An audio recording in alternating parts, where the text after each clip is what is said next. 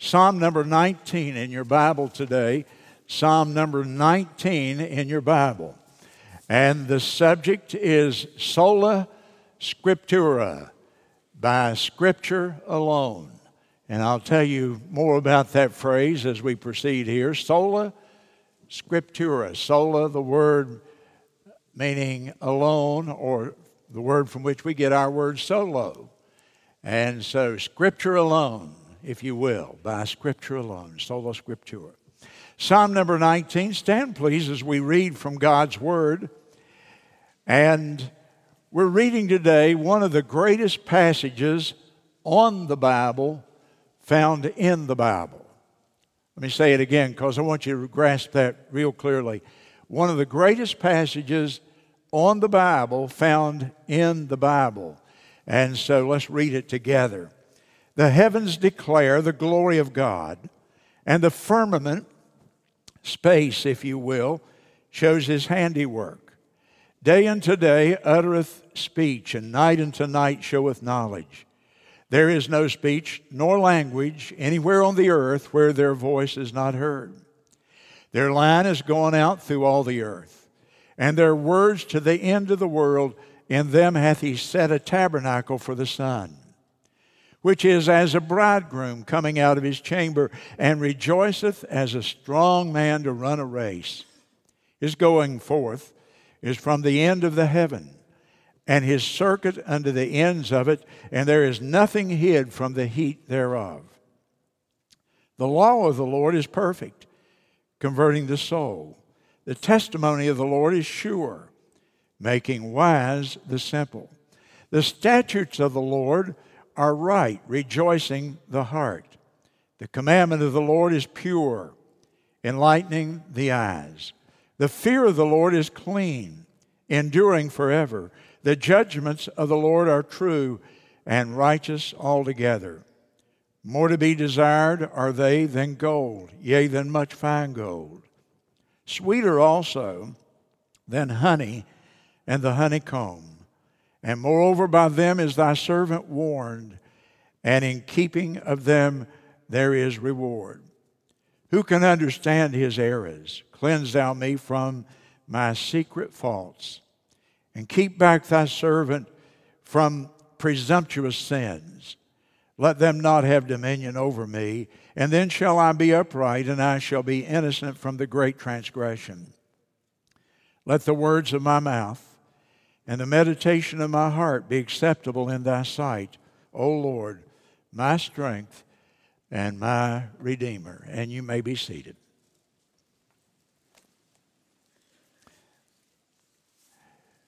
During the Reformation, several hundred years ago, when people were leaving the established church, the Catholic Church, and Protestantism was formed, and I remind you again that Baptists, in one sense, truly are not Protestants. Most Baptists don't know that. But we were not protesting at that point. We've been protesting since the first century. And so Baptists were a different strain, if you will, of Christianity, a different river of it. But those who were leaving the Catholic Church, the Lutherans and Episcopalians and Presbyterians and so on, those people called themselves reformers. And the Reformation was when they left. They exited the church. And they had 5 rallying cries that they rallied around. And number 1 was Sola Scriptura.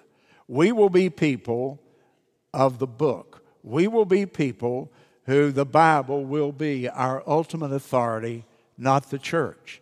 Now they had other things, sola fide, which was by faith alone, sola gratia, which was by grace alone, sola Christus, by Christ alone, sola Deo Gloria, meaning for the glory of God alone.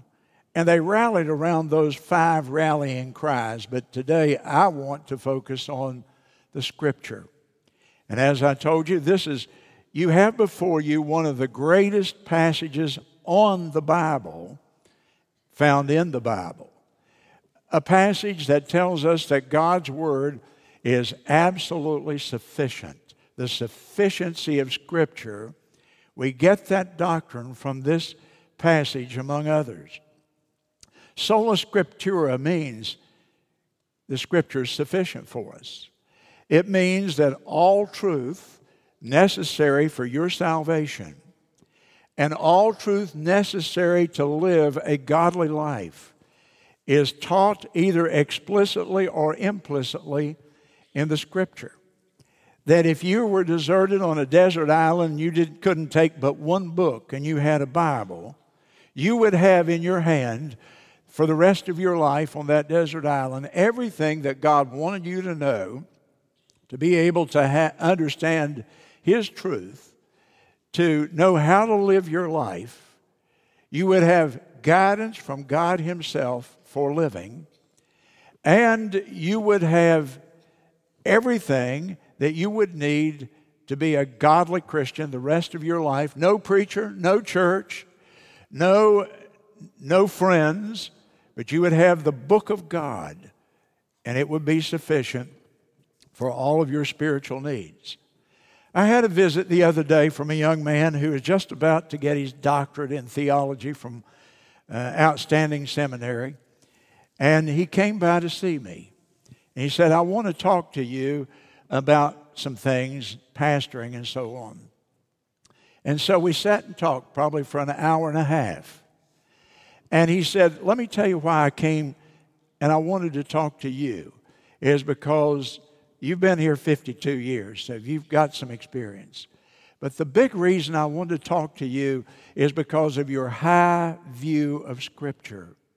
Your high view. He said, I don't know if you know it or not, but your church is well known for their high view of Scripture. And that was such a blessing to me, I just had to share it with you. I'm not saying that in a boastful way about us, but I'm glad that people, when they think of the Florence Baptist Temple, they think those people have elevated the Word of God. They have a high view of Scripture. And that's what the Reformers believed when they talked about Sola Scriptura. By that, they meant that, first of all, the Bible is divinely inspired. It was written by the Holy Spirit. He's the author of it. Now, understand, He used human authors. And you know about those authors, 40 of them wrote the Bible over a 1,500-year period of time. And so He progressively revealed what He wants us to know in the Scripture through these men. But it was the Holy Spirit who put within their mind and heart the thoughts. He even guided their pens, we believe, as they wrote down the words of the Scripture itself. And then not only did God inspire the Scripture, but He has preserved the Scripture. I can stand here today and hold a book in my hand, leather and paper and ink and glue and whatever else is there. I can hold in my hand this precious book. And this book, I can say without any fear of contradiction or equivocation, I can say to you, this is the book of God. This is the Word of God, the very Word of God.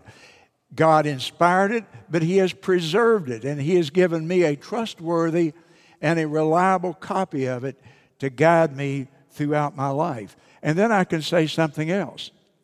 This is the final authority for me as a Christian. Not the church, not the preacher, not the pope, not the denomination, not what some magazine says or what my friends think, my peers. The final authority in my life in terms of my faith and my belief and my instruction for Christian living will be the Word of God. And when something else contradicts the Word of God, I will stand with the Word of God, not with prevailing opinion or denominations or preachers. This is my rock upon which I will rest my eternal soul. Now, in the passage that I read to you today, it breaks down into two major sections. You may want to mark that with your pen or pencil there. So we have Psalm 19, And verse 1 through 6 describes the book of God that we call nature, God's book of nature. Or you could write there beside that, natural revelation. God revealed himself through nature, through the physical creation, if you will. And then beginning in verse 7, you note a big change. The Scripture ceases to talk about nature and begins to talk about the Bible itself. And down through verse 9, it describes the Bible in a very eloquent and powerful way. And then it concludes there with some application of those thoughts. Note with me, first of all, the book of nature, and I won't spend but just a moment on it. The book of nature, so God has two books, the book of nature and the written book, the Holy Scripture. He has natural revelation and he has special revelation. And the book of nature, natural, or sometimes we call it general revelation. And it's important because, as verse 1 says, the heavens declare the glory of God, and the firmament, or the heavens space, if you will, the whole solar system, shows his handiwork. And so the book of nature, the book of the heavens specifically, nature reveals God to us. How do I know there's a God? Well, the greatest evidence of all is just to look at the world around me, just to look at nature itself, and especially look up to the heavens tonight. Get out of town where the lights are so bright they obscure the lights of heaven, and get out in the country where it's dark and look up there, and it will absolutely overwhelm you. It will amaze you, because nature reveals a lot about God and his character. What does it reveal? Well, first of all, I can look up at the heavens and I can say, God is great. It took someone beyond my comprehension to put all of that together that's up there. And then number two, nature reveals to me that person who made that must be wise beyond my ability to comprehend. He must have knowledge that nobody else has ever had in all of history. And so it reveals God's power to be able to put those stars in their places and the solar system together. God's greatness, God's power, God's wisdom and knowledge. And you lump all those together and we say that's God's glory. That's God's glory. Dr. Harry Ironside wrote commentaries on the Bible, a great Bible preacher and teacher of years past. When I was a tiny little boy, I must have been about 5 or 6 years old, my daddy took me to hear Harry Ironside preach. I'm probably one of the last people on the earth to have heard Harry Ironside. And he was blind. He couldn't see a thing. And he walked out.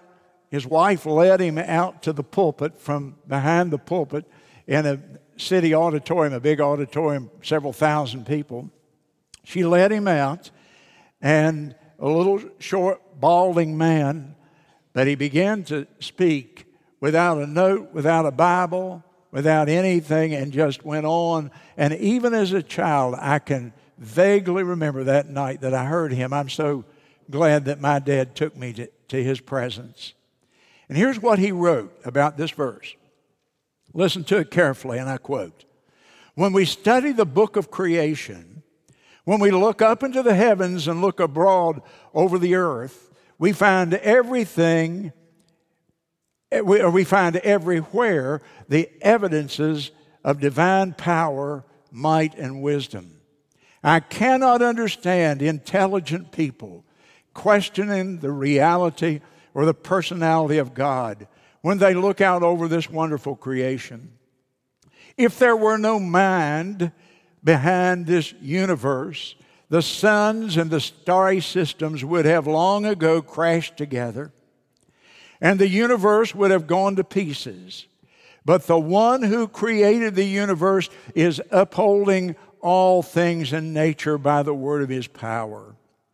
This is the testimony of nature. And every man is responsible to heed that testimony.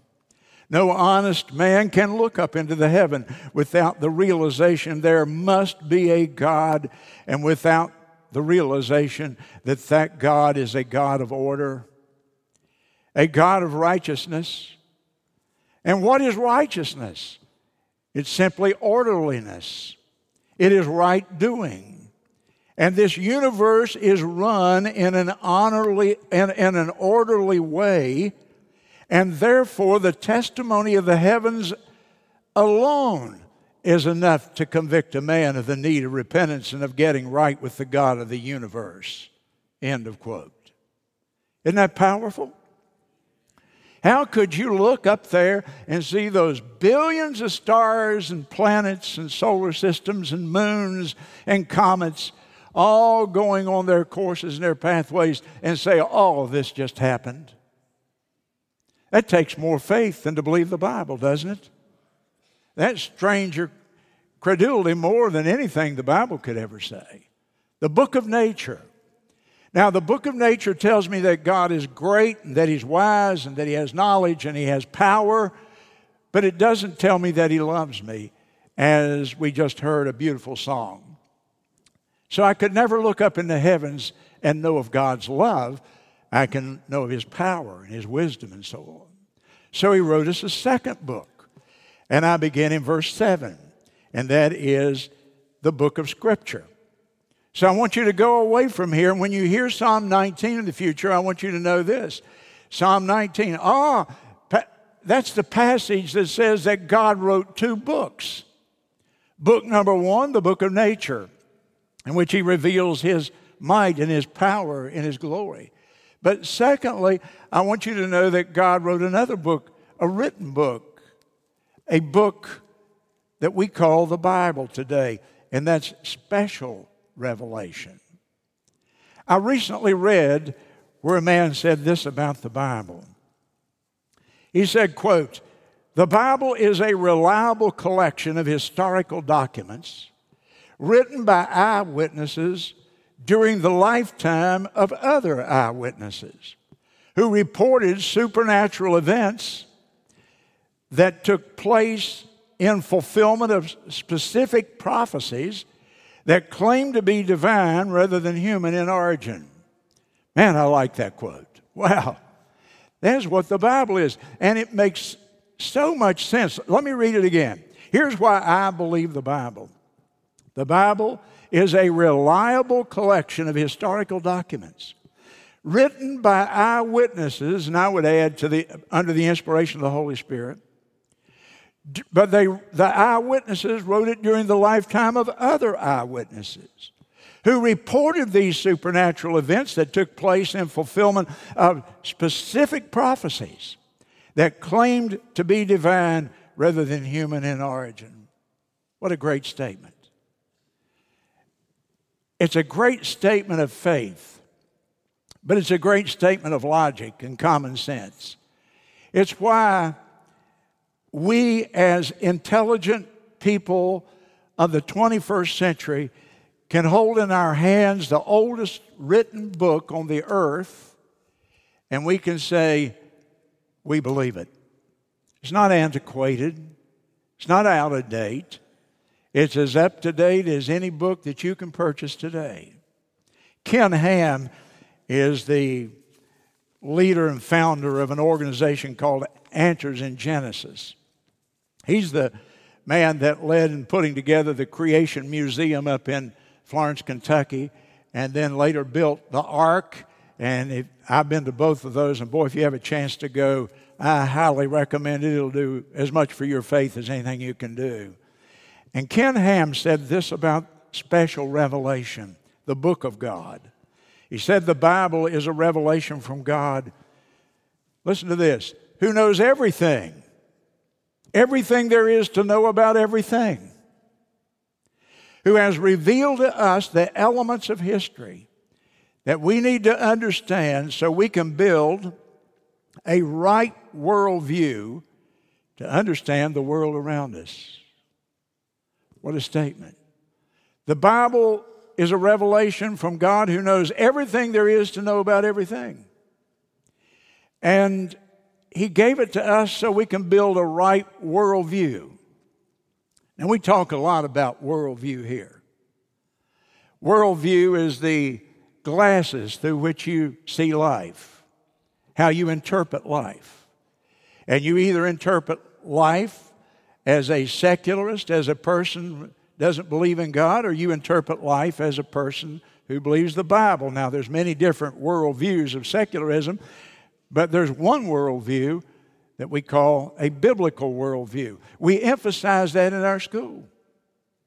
We tell you the reason you ought to send your children to Florence Christian is because in Florence Christian, it's unique. They will be taught a biblical worldview.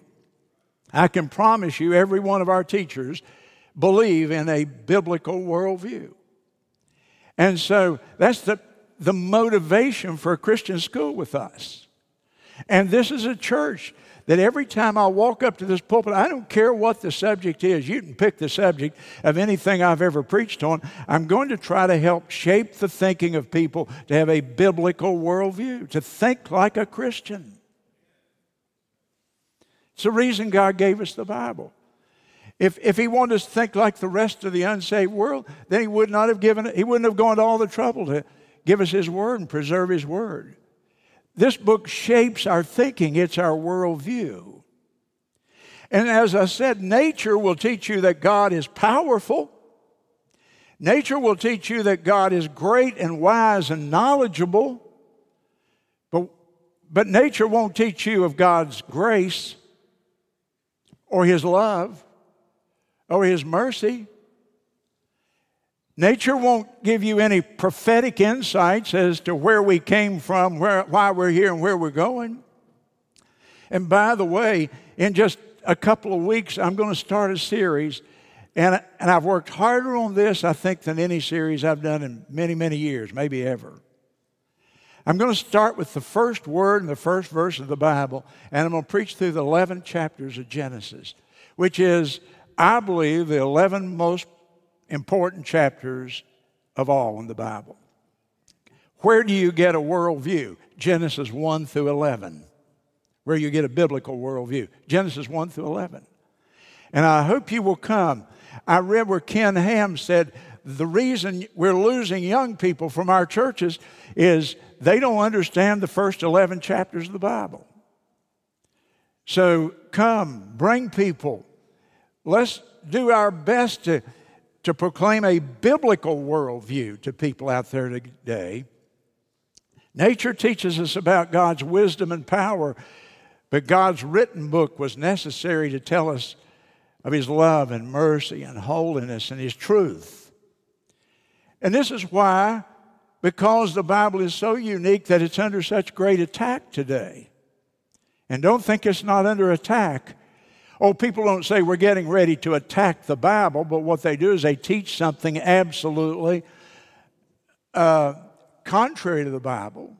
And in essence, they attack it without saying they're attacking it. And it's coming at us from every front today. Politically, economically, governmentally, personally, emotionally, spiritually. Pick your direction on the compass. It's coming at us from all 360 degrees right now.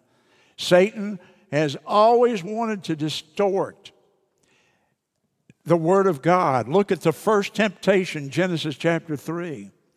And Satan has always lied about the Word of God, and he's doing it today. And so I hope you'll come for that series, but this morning we're looking at this. And it tells us about how God has so magnified His own Word. There's a verse there in Psalm 138, verse 2. You might want to flip over there a moment and look at the last phrase of Psalm 138, 2. And it says that God has magnified His Word above His name.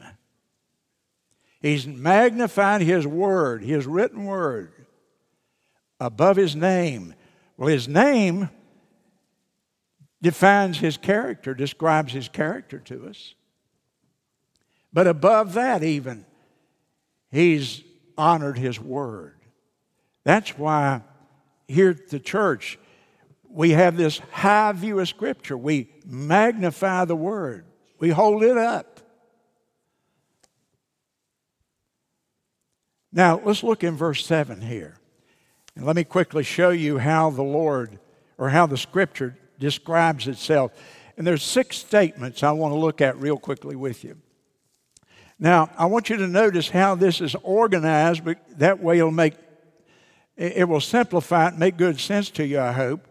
First of all, in 6 different times here, it gives a name for the Word of God. Like in verse 7, it's the law of God, the law of the Lord. And in verse 7, it's the testimony of the Lord. In verse 8, it's the statutes of the Lord. In verse 8, it's the commandment of the Lord. In verse 9, it's the fear of the Lord. In verse 9, it's the judgment of the Lord. So there are 6 different names, all of them referring to Scripture. And then, if you will notice, after the name, it describes the Scripture. There's a one-word description of it. And then thirdly, there is the effect that the Scripture then has upon us. So you have the name of the Scripture, 6 different names, 6 different words that describe it, and then the effect of it, its effect upon our lives. All right, let's look at them real quickly. In verse 7, it's called the law of the Lord. The law of the Lord. You know what a law is. It's a statute passed by some authority, someone who has the authority to pass that law that affects people's behavior. And here, the law is of the Lord. The Lord passed these are God's laws. And we're to listen to them and let those laws guide us and direct our lives. And it says here, the law of the Lord is perfect. Now, the word perfect in your Bible means 2 things, one of 2 things, and sometimes both of them. First of all, it means it's flawless. So this is a statement about the perfection of the Word of God. The Word of God is not full of mistakes and contradictions. The Word of God is flawless, if you will, meaning it is without error. And so I use the word often, inerrant. Inerrant means no errors in it. So the laws of God are flawless, without error, inerrant. But it also has the idea of wholeness, the word perfect in your Bible, of completion. It's the idea of nothing is lacking that needs to be there. And so you hold in your hand a book. There's nothing lacking. There's nothing that's been left out or neglected that God believes you need. It's there for you. And you will notice the law of the Lord is perfect. Notice the effect of it. It converts the soul. Salvation, the source of our salvation, is the Word of God. The Bible talks about us being born of incorruptible seed.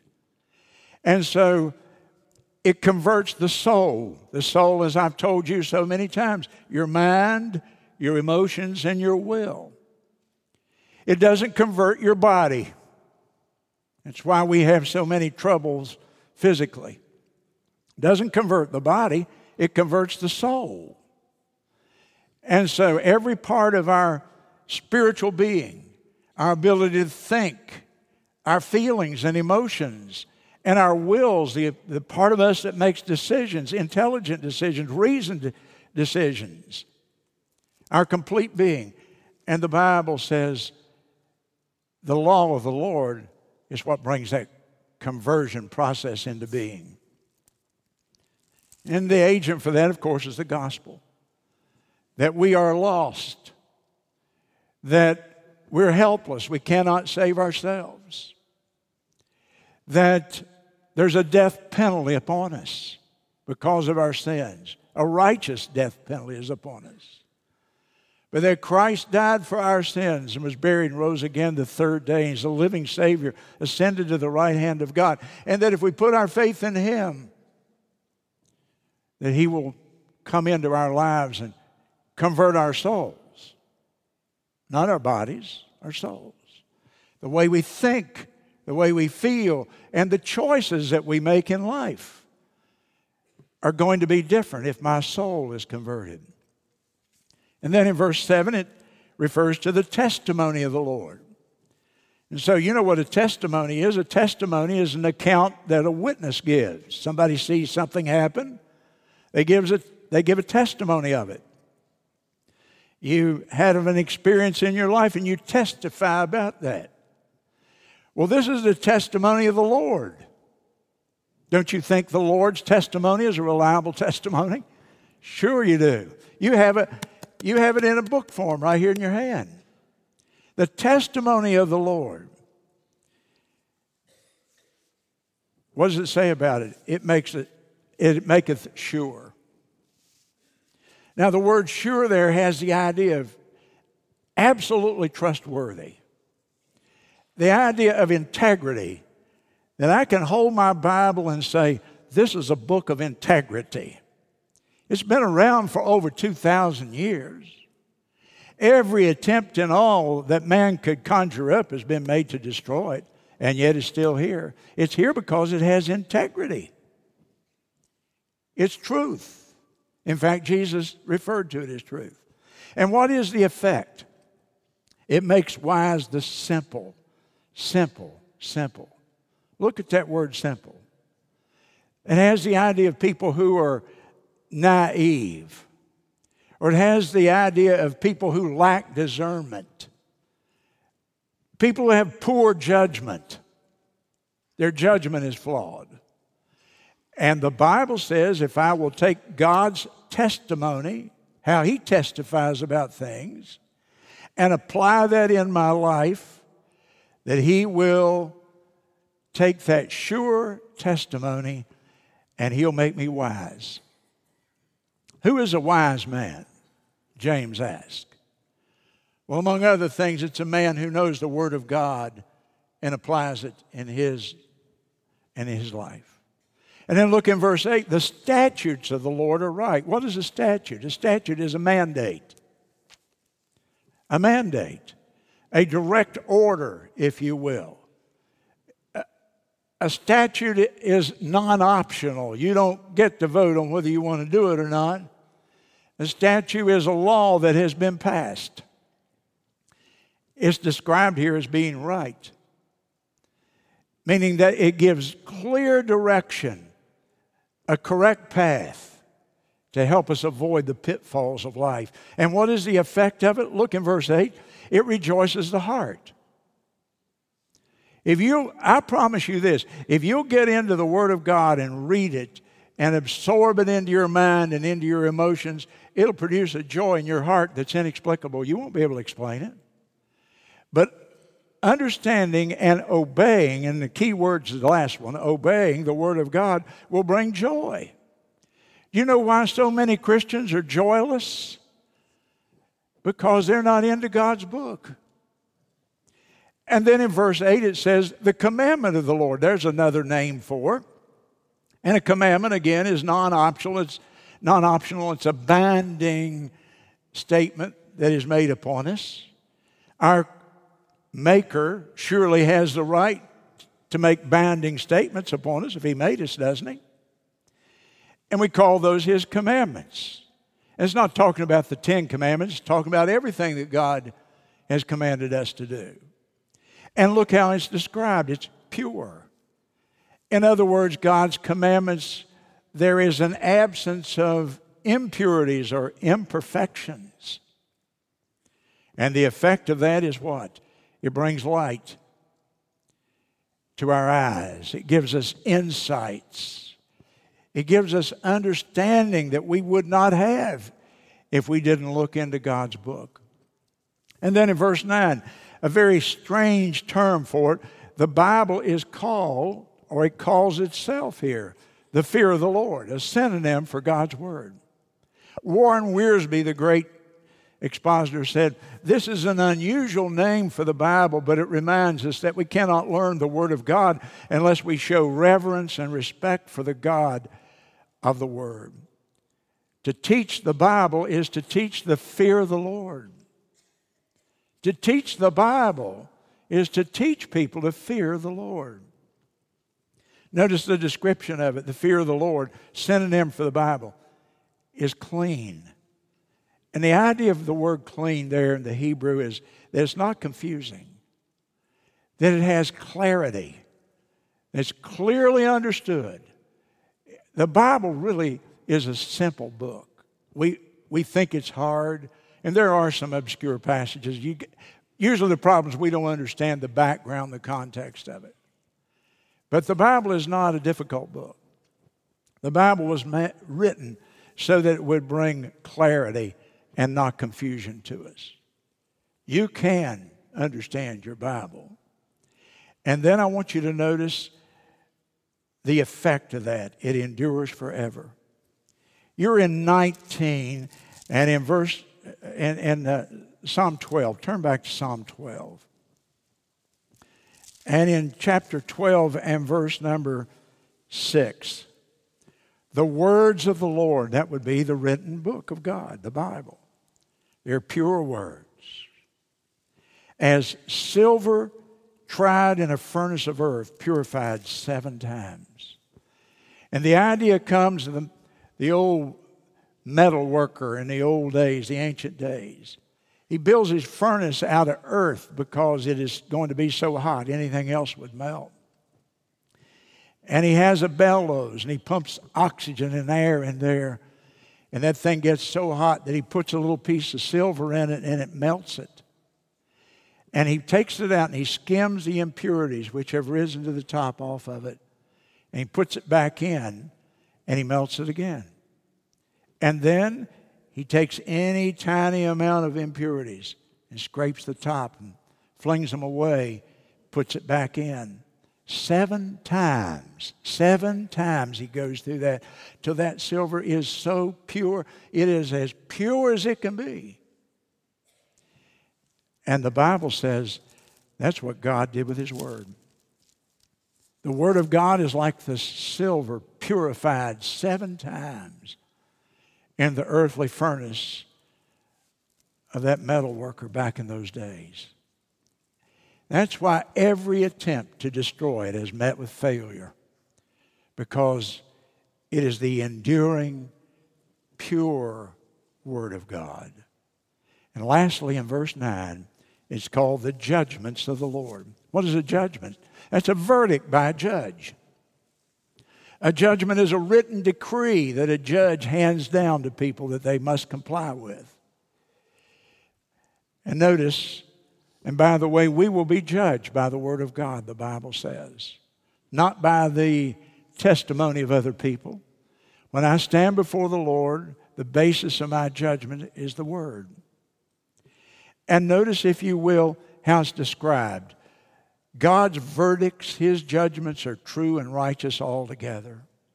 And there we again have repeated the idea of the veracity, the integrity, the truthfulness of the Word of God. And what is its effect? More to be desired than gold. I looked up on my computer the other day, how much is gold worth? And a few days ago, when I did the research, it was worth $1,900 an ounce. One little 1-ounce coin, $1,900. But the Bible is more to be desired than gold, and sweeter than the honeycomb. Isn't it a great book? You understand today why we just want to preach a sermon every now and then and do a tribute to the Word of God itself? I met a man a few years ago. His name was Craig Lamp. He's in heaven now. He was from West Virginia, so we had something in common. Except that he was a great scholar. And he wrote a number of books on the Bible. And one of them is called The Forbidden Book. And he gave me a copy of it. I have it in my library. And I'll read to you, and I know I'm pushing my time limits, but come back and listen to me. I want you to hear this, and then we'll be dismissed. It's called The Forbidden Book by Craig Lamp, page 86. How a man spends his latter years is a true sign of what drives and motivates him. Our nation's first president of the U.S. and Congress assembled, which would be like our Speaker of the House today, was a patriot of French Huguenot stock named Elias Boutino. Elias Boutino was the founder of the American Bible Society in 1816 after he had left Congress. The goals of the society that Boutino set were to make God's Word known to all classes of society and to ensure that every immigrant, listen to this, every immigrant would receive a Bible if they so desired. The job would require the distribution of hundreds of millions of Bibles in the decades to follow. John Jay was the head of George Washington's Secret Service during the War of Independence. And he was honored by President Washington after his election to become the first Chief Justice of the Supreme Court. Jay spent his last years, though, leaving the court and becoming the third president of the American Bible Society, carrying out the purposes of Elias Boutino. John Quincy Adams was the sixth president of the United States. And he would also become, in due time, the sixth president of the American Bible Society in his declining years. America was great because of her belief system and the God-fearing men and women who risked everything to establish freedom. This is the nation where God's Word went free. It was unbounded. It was loosed. And it resulted in the establishment of great institutions and a society designed for a reliance and belief in God's Word. No other religion could have tolerated and perpetuated Republican government, a social contract, listen, that esteemed the citizen above governmental authority. But we're losing those freedoms that over 1 million people have died for on the battlefields to defend because we've turned from what got us here, the Bible, the Word of God, Sola Scriptura. Our heads are bowed. Stand with me to your feet, please.